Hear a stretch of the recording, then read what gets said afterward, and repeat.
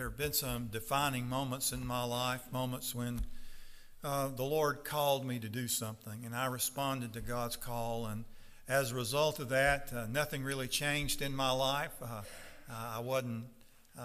I was different as a result of responding to God's call. Just doing what God wanted me to do changed me to some extent.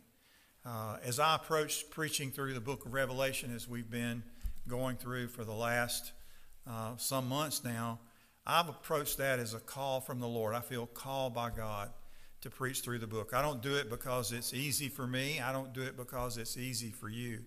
I do it because I feel like it's a divine appointment. I feel like there's something the Lord wants to show us in and through this book. And prayerfully, this morning might be one of those pivotal moments where your insight either increases or changes, but maybe the Lord is trying to show you something. Maybe He's trying to tell you something. Now, I've tried to tell you that as I see the book, it's layered. It's many layers.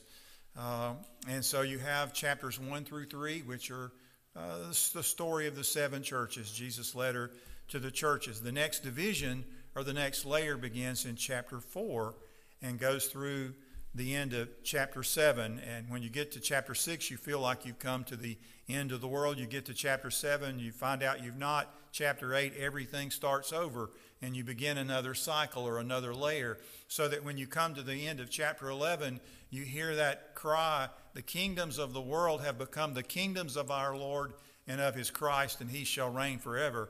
As a matter of fact, some people see the book of Revelation as 2 distinct books.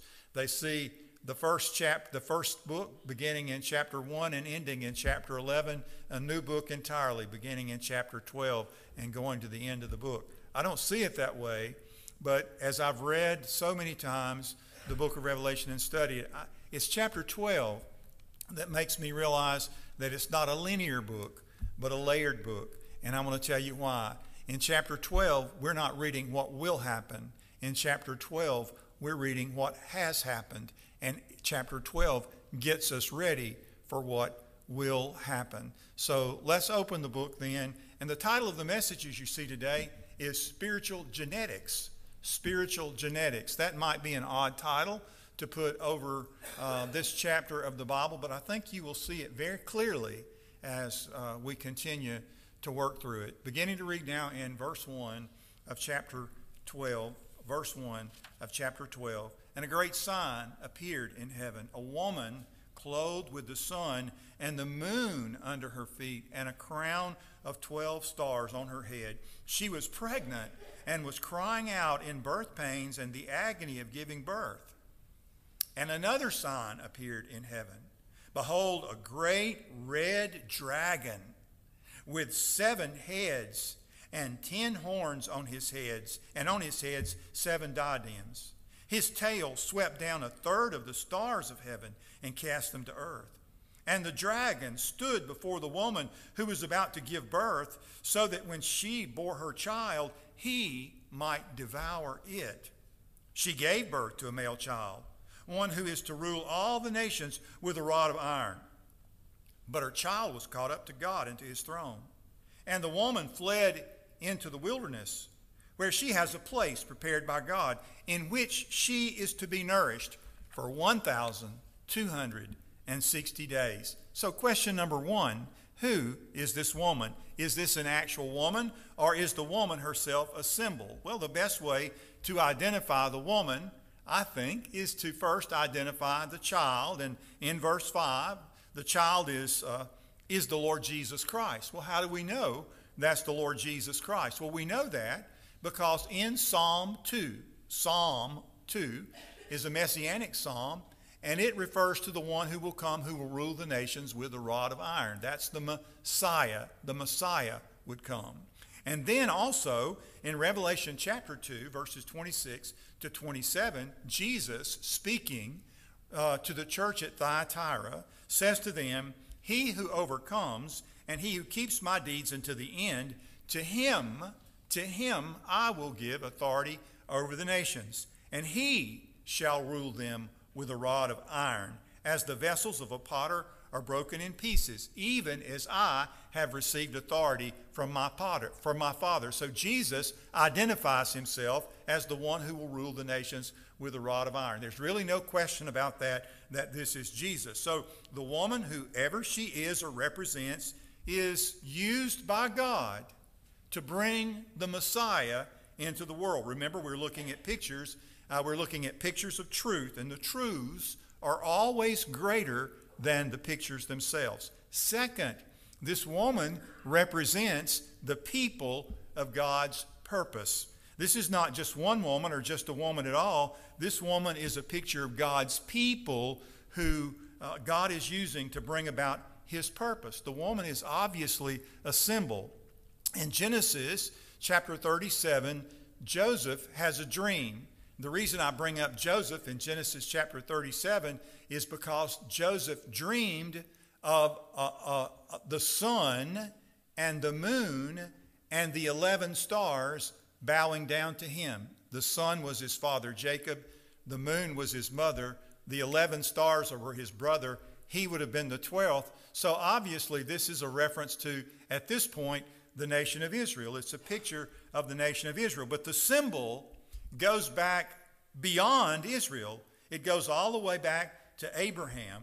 You know, God promised Abraham that he would make him a great nation and that he would make his descendants a blessing to all nations. And the way they would be a blessing to all nations is not by being just good people, but they would ultimately bring the Messiah into the world through the descendants of Abraham.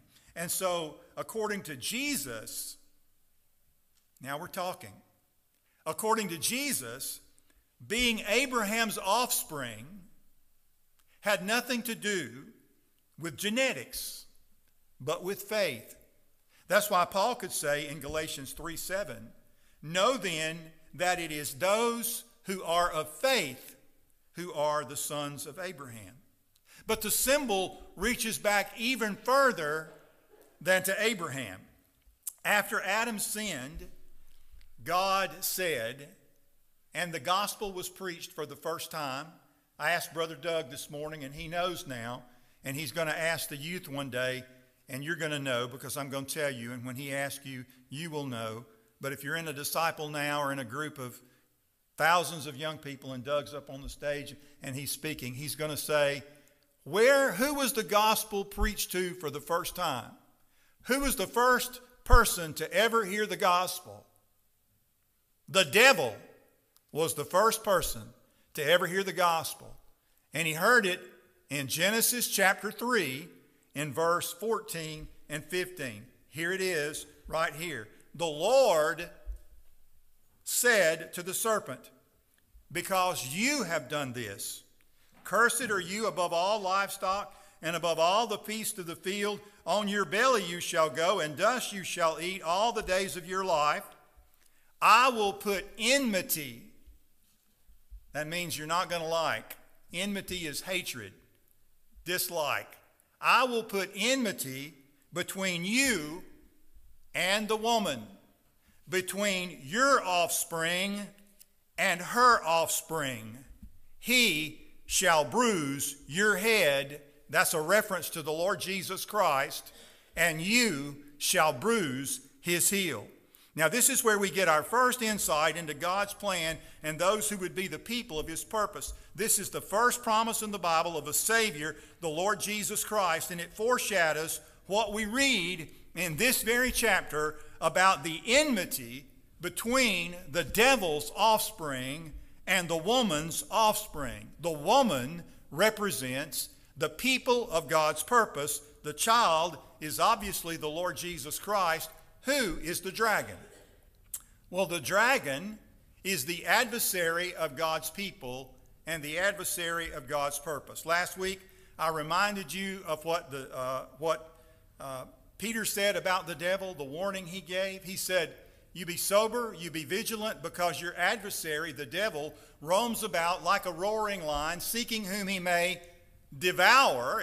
That's exactly what he wanted to do here. He wanted to devour the child. He wanted to destroy God's purpose. This is a picture of who the devil is and what the devil wants to do. He is a monster whose one desire is to destroy, to devour God's people, to devour God's purpose, and it has been so from the dawn of time. What was the devil trying to do in the Garden of Eden? His obvious intent was to destroy what God created. He intended to wreck the relationship between man and God and to hinder God's purpose. He was there from the very beginning. This ancient enemy of God has stalked God's people down through the ages in an effort to destroy the purposes of God. Now, if you understand the Scripture, you know that it was in God's heart to restore this broken relationship between himself and man. And in order to do that, God chose Abraham and his descendants to be the people of his purpose through whom he would bring the Messiah into the world. And as the adversary of God's purpose, at every stage of history, the devil attempted to keep the Messiah from coming into the world. One perfect illustration of that is in the Christmas story when Jesus was born. We read the story about how the wise men came and they came to Herod and said, "Where is he going to be born?" And so Herod inquired, and he found out, and then Herod made arrangements to have all the boy babies 2 years and under killed. And who was behind that? It was this monster, this dragon, the serpent, the adversary of God's purpose. And in verse 9 of this very chapter, he's identified as the serpent, the devil, and Satan, the one who deceives the whole world. So these are pictures, but they're pictures that are interpreted for us. Now, the dragon, as you see here, has 7 heads and 10 horns, and on his head 7 crowns. And numbers are symbols in the book of Revelation. We've talked about that. We've talked about how many times the number 7 is used and how often it means fullness or completeness. And as Jesus had the 7 spirits of God, which simply means he had the fullness of God's Spirit, all the fullness of the Godhead dwelled in him bodily, Satan is the fullness of the complexity and of evil. The 10 horns represent the vast resources of his power, because horns are emblems of power throughout Scripture. And the 7 crowns represents the authority he wields over his domain. In the Bible, he's given these titles. The devil he is, according to Scripture, the God of this world. In the Bible, he's called the prince of the power of the air. In the Bible, the devil is called the ruler of the world forces of this darkness. In the book of Revelation, he's given 2 titles, Abaddon and Apollyon. Both those names mean the first one means destroyer, the first one means destruction, the second means destroyer. In the book of Revelation, he is the angel of the bottomless pit, and he's the king of the demons. And here he is before the eyes of John, pictured as he does his best to destroy the Messiah. Now, the people of God's purpose, represented by this glorious woman, appear to be helpless against such a hideous and powerful monster. Well, let me give you a summary, and I'm going to repeat this several times before we finish, of the picture of this woman. She represents the people of God's purpose. What do? What is their purpose? They bring the Messiah into the world. They face the wrath of the dragon. They must trust God to protect and provide. And they must be faithful, regardless of what comes, even if it's death. So the scene changes in verse 7. Now we're about to read verse 7. In verse 7, we're introduced to war in heaven. Chapter 12, verse 7. And then there was war in heaven. Michael and his angels waging war with the dragon. The dragon and his angels waged war, and they were not strong enough, and there was no longer a place found for them in heaven. And the great dragon was thrown down, the serpent of old, who is called the devil and Satan, who deceives the whole world. He was thrown down to the earth, and his angels were thrown down with him. Next, war in heaven represents the victory of God's purpose. Now remember, we're not in the future. We're looking back on some things that have already happened. This is not a war that will take place. This is a war that has already been fought and won. This is a symbol of the spiritual battle that took place in heaven because of the work of Christ. The death of Christ on the cross was Satan's undoing. You say, how can that be? Well, let me just read you what Jesus said. In Luke chapter 10, verse 18, Jesus sent out 70 to preach. And they returned from their preaching mission and reported to Jesus. They said, even the demons are subject to us in your name. And Jesus replied, I was watching Satan fall like lightning from heaven. And Jesus said in John chapter 12, verse 31 and 32, as he was facing the cross, he said, now judgment is upon this world. Now the ruler of this world will be cast out. And I, if I am lifted up from earth, will draw all men to myself. So because of the work of Christ, Satan is a defeated foe. Because of the work of Christ, you and I are able to resist the devil and he will flee from us. The dragon cannot touch the people of God's purpose. He is identified a little later as the accuser of the brethren. He's the one who formerly cast condemnation on God's people. But because of the work of Christ, Paul said in Romans 8, now I'm about to put this together for you by reading Romans 8, and then we're going to pick up from there to the rest of these verses in chapter 12. Romans chapter 8, verse 1, Paul said, there is therefore now no condemnation to those who are in Christ Jesus. And then he said in verse 31, what shall we say to these things? If God is for us, who is against us?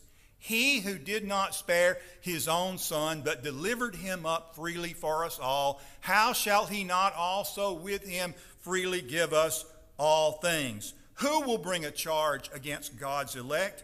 God is the one who justified. Who is he who condemns? Christ Jesus is he who died, yes, rather who was raised, who is at the right hand of God, who also intercedes for us. Who will separate us from the love of God? Will tribulation, or distress, or persecution, or famine, or nakedness, or peril, or sword, just as it is written, for your sake we are being put to death all day long. We were considered as sheep to be slaughtered. But in all of these things, we overwhelmingly conquer through him who loved us. For I am convinced, Paul said, that neither death, nor life, nor angels, nor principalities, nor things present, nor things to come, nor height, nor depth, nor any other created thing will be able to separate us from the love of God which is in Christ Jesus our Lord. For that reason, we have the announcement in verse 10 of chapter 12. Look at verse 10.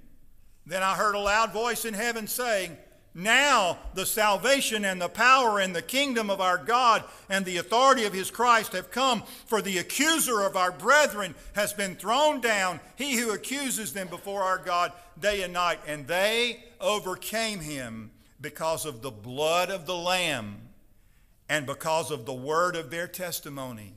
And they did not love their life, even when faced with death. Here is the picture. Jesus defeated the devil on the earth. He conquered him at his temptations. He conquered him in the Garden of Gethsemane. He conquered him on the cross. He conquered the grave, and that victory opened the door for this victory in heaven. That war was fought and won in our behalf, and it has practical value in our lives, because every time the devil points at you, points his finger of accusation at you, covered as you are by the blood of Jesus, when he points his finger at you, you remind him that you belong to the people of God's purpose. You belong to God. He may touch your life, but he can't touch your soul. He may persecute you like he persecuted Job, but don't let him have the victory, even in the face of death. Have no fear, because the people of God's purpose are protected by God. So what am I trying to tell you? I'm trying to tell you, make it very clear, that the woman represents the people of God's purpose throughout the ages. Her offspring are the brothers. Look at verse 10. The brothers, these are the people of God's purpose who carry God's mission in the world. they conquer by the blood of the Lamb and the word of their testimony. These offspring as a group become the people of God's purpose, and they find themselves in continual conflict with the dragon and his offspring. Now, what about this 1,260 days? This is what we all have a question about, during which the woman is to be nourished. And that's the next point that we need to look at. The 1,260 days, the 42 months, the time and a half times. It's all the same thing, 3.5 years. The clearest picture of this, I'm going to suggest to you, doesn't come from this book. And it doesn't come from the book of Daniel. The clearest picture comes from the book of 1 Kings, chapter 17, in one of the best illustrations of this period in all the Bible, from the life of Elijah. In chapter 17, Elijah the Tishbite of Tishbe of Gilead said to Ahab, "As the Lord lives, before whom I stand, there shall be neither dew nor rain these years except by my word." In other words, Elijah came to Ahab and said, the judgment of God is coming and it's not going to rain. And it didn't rain. James tells us it didn't rain for 3.5 years. How long is 3.5 years? 1,260 days. 42 months. A time, a times, and a half time. And what happened during those years? Well, it didn't rain. And so guess what happened? There wasn't anything to eat. And who didn't have anything to eat?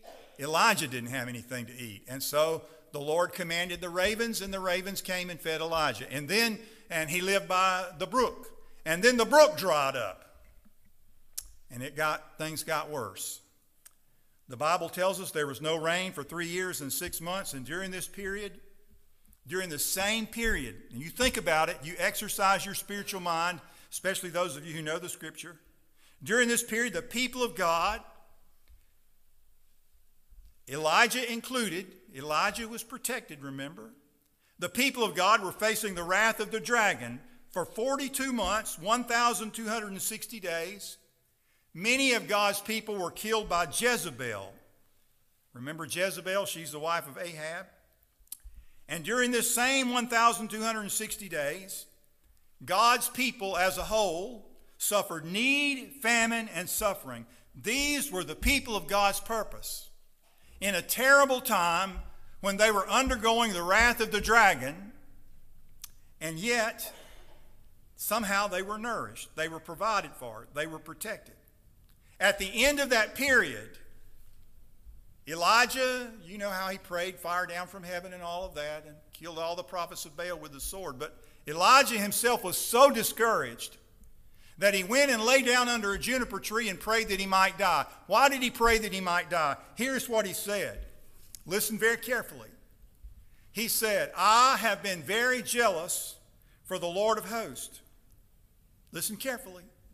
"For the people of Israel have forsaken your covenant, thrown down your altars, killed your prophets with the sword, and I, even I only, am left, and they seek my life to take it away." Notice who Elijah said had killed the prophets and thrown down the altars and forsaken the covenant. The people of Israel. And why did they do that? Because they were in league with Jezebel, who was in league with the dragon. And Elijah thought he was the only one left of God's people, the only one left of the offspring of the woman. But during this time of intense suffering, God responded to Elijah by saying this, "I have 7,000 in Israel, all the knees that have not bowed to Baal, and every mouth that has not kissed him." And these people, that remnant, was somehow nourished during that period. They were the people of God's purpose. And if you will pay careful attention, this 1,260 days, these 42 months, these 3.5 years are always days of the wrath of the dragon, days of difficulty for God's people, but days when God's people are miraculously nourished and cared for in their difficulty. And with that in mind, look at verse 12, and we're about to move to the last point. Verse 12. Therefore, and we're not in the future yet. As a matter of fact, we're in the present right now. Therefore, rejoice, O heavens, and you who dwell in them. But woe to you, O earth and sea, for the devil has come down to you in great wrath, because he knows that his time is short. And when the dragon saw that he had been thrown down to the earth, he pursued the woman who had given birth to the male child. But the woman was given the 2 wings of the great eagle, so that she might fly from the serpent into the wilderness, to the place where she is to be nourished for a time, a times, and a half time. The serpent poured out water like a river out of his mouth after the woman to sweep her away with the flood. But the earth came to the help of the woman, and the earth opened its mouth and swallowed the river that the dragon had poured from his mouth. I'm just showing you pictures, and these are pictures. Don't get lost in the details. This period of time, a time and a half times, that same period, 1,260 days, 42 months, 3.5 years, represents a time of persecution, which is the vengeance of the dragon against the purpose of God and the people of God. And that's our final point. In fact, the verses we just read don't speak of the future. They speak of what's going on today. Who's the woman today? Do we identify the woman with the nation? No. Were the people of God's purpose identified as a nation in the time of Elijah? No. They were identified by those who had not bowed their knee to Baal or the dragon. And so those who did so because they were his offspring. It was the same in the time of Jesus. There were those who claimed to be descendants of Abraham. There were some Pharisees, prim and proper, who came to Jesus and said, we have Abraham as our father. They were. Genetically, they were descendants of Abraham. And they were Jews to the core. And Jesus said, I'm sorry, but if you were Abraham's descendants, you would believe me. But because you don't believe me, you've proved yourself to be the children of your father, the devil. You see, spiritual genetics has nothing to do with what nation you belong to. Spiritual genetics has everything to do with whose offspring you are. Are you the offspring of the woman? The woman are those who carry the message of the Messiah into the world. They face the wrath of the dragon. They trust God to protect and provide, and they will not bend their knee. They will not bow to kiss the hand of the dragon, even if it means death. You look at them down through history. You look at Daniel, Shadrach, Meshach, and Abednego. You look at Paul. You look at the people in early Christian history. These are the descendants of the woman, those who carry the message of the Messiah into the world, those who face the wrath of the dragon, those who trust God to miraculously provide for them in times of difficulty, even if it's famine or persecution or peril or sword. They overwhelmingly conquer in all those things through him who loved them. Now we come to the last verse, verse 17. And it's this verse that prepares us for what's to come. Because when you read the last verse and you turn the page in the book of Revelation to chapter 13, then you're in the future. Then you're in the days of the Antichrist. But before we get there, we need to identify who you are. Who are you? I'll just ask. Are you the descendants of the woman? Are you the offspring of the woman? Or are you the offspring of the dragon? Let's read. Let me read you again verse 15 of Genesis chapter 3. I will put enmity between you and the woman, and between your offspring and her offspring. He shall bruise your head.